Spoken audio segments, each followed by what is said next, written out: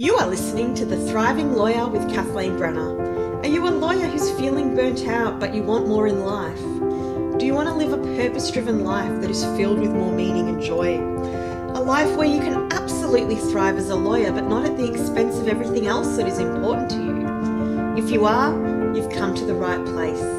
I'm a lawyer, a coach, a dreamer, and a change maker. My mission is to help you grow and thrive, to embody your values and strengths as both a lawyer and human being, and to expand what is possible for you so you can create a more joyful, fulfilling, and impactful life than you ever previously imagined possible.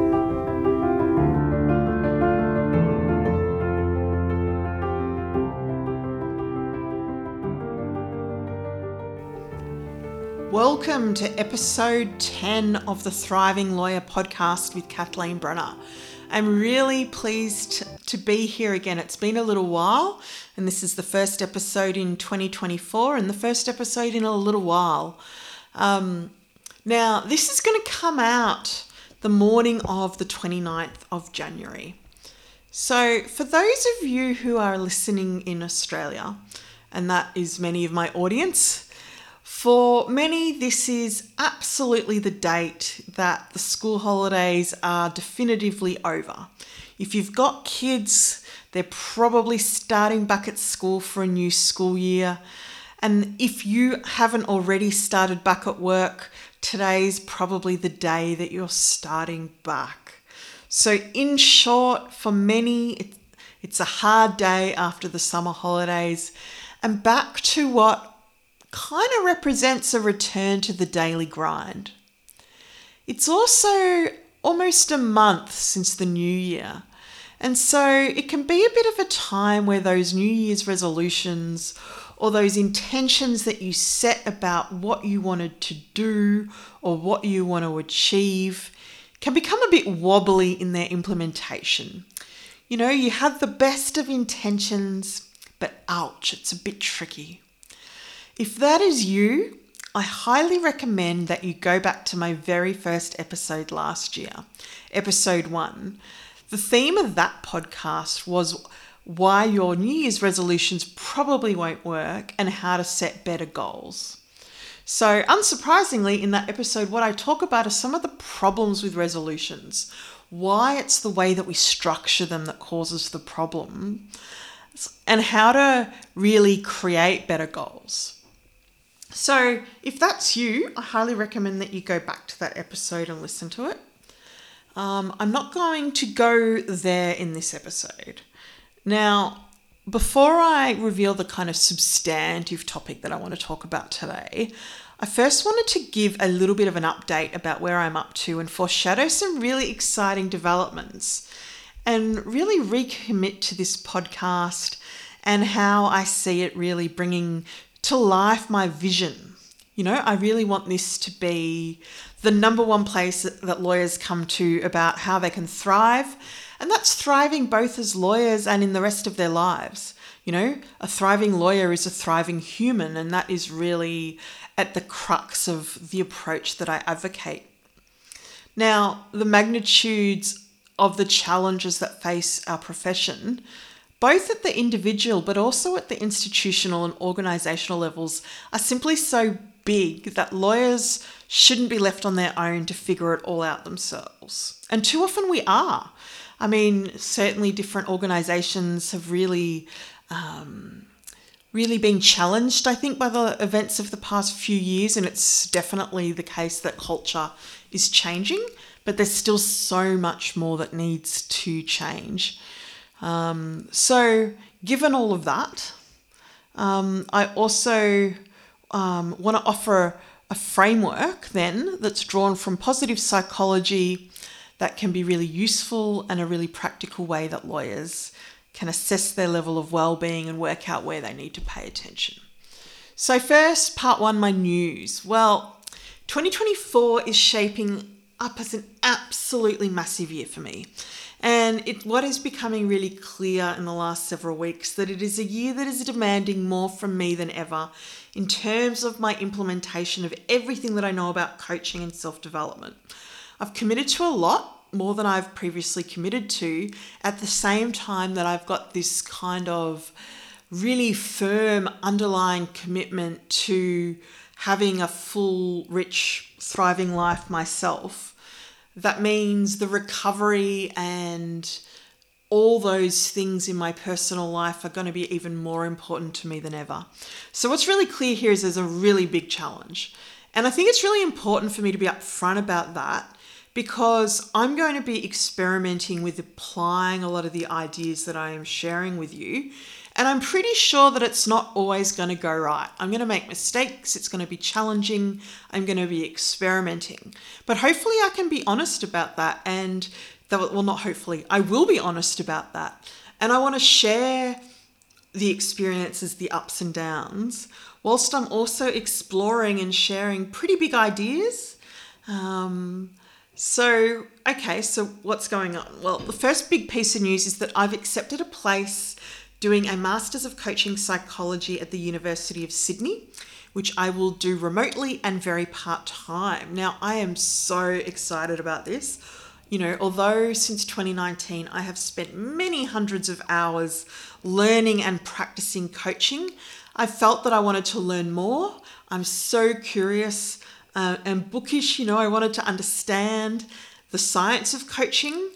I want to be able to know that when I share something, it absolutely has the backing of science behind it and isn't just some woo-hoo methodology. And one of the big problems that I think exists in the coaching industry at the moment is that just anybody without any training can potentially hang out their shingle as a coach regardless of qualification. Now, I've done certified programs. I'm certified with the International Coaching Federation as an associate coach. And my commitment to learning and integrity is absolute. So, I want to be able to share the knowledge I gain with you so that I can, help you just begin to apply it and share what you learn with others so that there is this kind of snowball effect. That's really the vision that I have here. And the other piece of news is that I have spent much of the summer so far collaborating with another coach. She shall remain nameless at the moment. We'll do the announcements in due course. But we have been working on a very major and exciting project. So watch this space. It's going to be very big and it's going to provide so many lawyers with the opportunity to really be deliberate about the kind of lives that they live. It's going to provide them tools and space to be able to think about and then create an absolute thriving life. It'll be up to them to do the work, but we'll provide a really solid roadmap. And so I think it's incredibly exciting and I can't wait to share. So, watch this space. So if you'd like to sign up for the weekly newsletter so that you're informed first, I've put the link in the show notes. But, that's enough about me now. Let's get to the substantive theme for this podcast. And so what that theme is really a framework. And this is a framework that is really foundational, absolutely foundational in positive psychology. And what I want to do is suggest how I think it can be helpful to lawyers to think about it, particularly at this time of year. If your New Year's resolutions are going south, so you've already gone back and listened to my episode 1, but you're still looking for more, or you're really only beginning to think about what you want in the year ahead. Perhaps you haven't made any goals or intentions, but you feel like you should, but you don't really know where. Maybe you're feeling a little bit dissatisfied or, that life is not going quite the way you wanted, but you don't really know where to start. And if that's you, well, bear with me, because what I am going to offer you, I think, is a little tool that can help you be very deliberate about the year ahead and where you should, put your attention so that you're not just going on autopilot. A lot of people are, as I'm realizing and doing more and more coaching and talk to more and more lawyers, it seems really easy to get into that little trap of just kind of day after day dealing with the stresses of our professional lives and trying to juggle everything else in terms of the demands that are on us. So, what is this model? Well, it's in the title of the podcast, PERMA. And so this is a model that was established by Martin Seligman. Now, Martin Seligman is a professor of psychology. He's at the University of Pennsylvania, and he's often referred to as the father of positive psychology.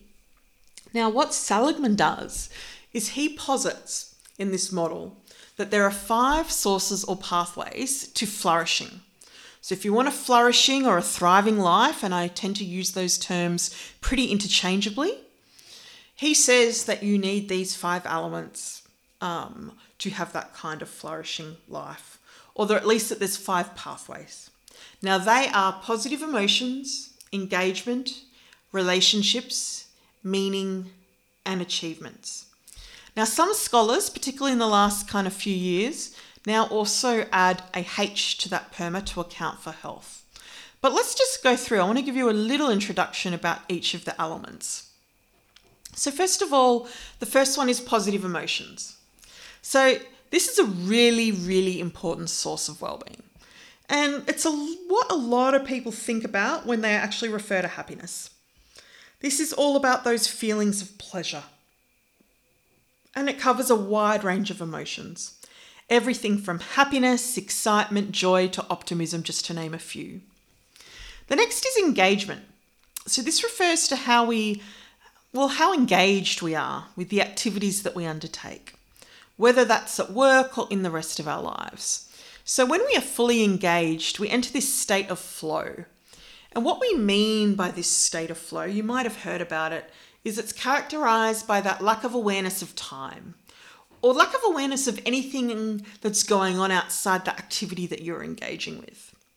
So it's worth thinking about, do you regularly experience those feelings in your legal work, or are you constantly distracted? Are there other activities in your life that help you get into flow easily? So for me, when I think about outside my work, the easiest way to get into flow, it's probably reading. And it's one kind of flow trigger that I've relied on since I was really little and could read. A way to completely forget about what's going on in the rest of the world. Another one is when I go to the theatre. I become so totally engaged in what's on the stage that I totally lose awareness of anything else. So that's the second source. The third pathway or source of well-being is relationships. This seems pretty intuitive. It's about the quality of the connections that we have with others, whether they're family or friends or some other kind of connection. And so, when you think about the happiest moments in our lives, they're probably with other people. But unfortunately, in the modern Western societies that we're in, and Australia I don't think is any exception, there is this epidemic of loneliness. And I'm pretty sure that lawyers are not immune from that. It's so easy as really busy professionals to get caught up in work, particularly if we have families, that we can let the other relationships slide. Or perhaps we're spending so much time at work that we're hardly even engaging on a real kind of deep level with even family, let alone our friends. The next source of well-being is meaning. So this is about whether we get a sense of meaning or purpose from our lives. And this one's closely connected to a sense that there is meaning beyond just ourselves. When we have meaning, we can pursue big, hard things, even when they do impact on our short-term positive emotions. There's something bigger that we're working towards. Now, when I think of a lot of lawyers, particularly when we're at law school, we might have been driven to the law with this idea about service and justice, and perhaps you still have it as a lawyer. I think lawyers are pretty primed to get a lot of meaning out of our work. But I think it's also possible that maybe we found ourselves in an area of practice that didn't really suit us. We've perhaps gone and got a whole lot of expertise in something that's really technical and we're working hard at it, but perhaps we're not driving that meaning anymore. Think about where you fit on that spectrum. Where are you now? Okay, so that's an important source of well-being. And then the next is accomplishment. You can also refer to this as achievement. And so what this is about is pursuing accomplishments or achievements and mastery of something for its own sake. We're setting and achieving high, hard goals. When we seek achievement, we're seeking it without expectation of, its impact of anything else. It's for its own sake. I think for lawyers, it's probably another big one, We're often high achievers. We've been like that since school. We had to be in order to get into law school and do all the work to pass the law degree, to start our careers, to get seniority. It's really demanding. So perhaps this one we might even over-index on. So they're the 5 sources that Seligman has posited. Now, a lot of scholars frequently add health on the end, right? I said that a little bit earlier. And that, of course, is recognizing that physical and mental well-being are absolutely foundational to thriving, and that they weren't necessarily completely reflected by those first 5, particularly when you think about physical health. So what I find really interesting about this model is that it seems from the research that it's important to have all 5 components to some degree for a real flourishing, thriving life.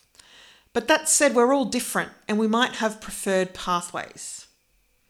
So maybe there's 1 or 2 there that you tend to rely on. Now that's fine, but perhaps you might just need to pay a little bit more attention to the others. It's not to say that they all have to be equal at the same level. It's simply we want to expand the level of thriving by expanding how each of those elements shows up. Or perhaps we might be looking at an element and going, perhaps we're just over-indexing on that one a bit. And so for lawyers, for example, I think a really common example might be the one I just gave, which is we're focusing on achievement and meaning and purpose, that perhaps we've tied so much of our identity into our work that we've kind of lost track of those other bits of our life, and perhaps we're therefore not thriving as much as we absolutely could. It's not to say, though, that you can't have a really, really meaningful life based on the achievements and having that meaning and purpose in work. It's simply, let's look at this as expansively as possible, I think. It's going to be a little different for everybody, so it's not like there's one path. And certainly, again, I'm coming from this as a perspective as a coach. I'm not a psychologist. I'm applying these ideas in the coaching framework. So what I'm really interested in here is thinking about, how can we use awareness of this framework to ask intelligent questions, coaching questions that can help us live richer, more thriving lives. That's what this is all about. So going forward, perhaps at this, early part of the year, a really good question to ask yourself is, how are you doing on each of those elements? And is there a particular area that you need to pay more attention to? And perhaps what you could ask yourself is, if you just focused on one area, one source of well-being that's identified in the PERMA model, which would make the biggest difference to your life, the biggest difference to the level of satisfaction that you have, what would it be? Maybe take a few minutes, just quietly think about that. You could even pause the podcast now and come back to me in a few minutes. And once you've identified that source of well-being that you think that if you paid more attention to could have that biggest impact, just pay attention to it in this next week. Take even just one action this week that would support that. And then reflect on the difference that it made. And maybe you're going to need to focus on that one for a while.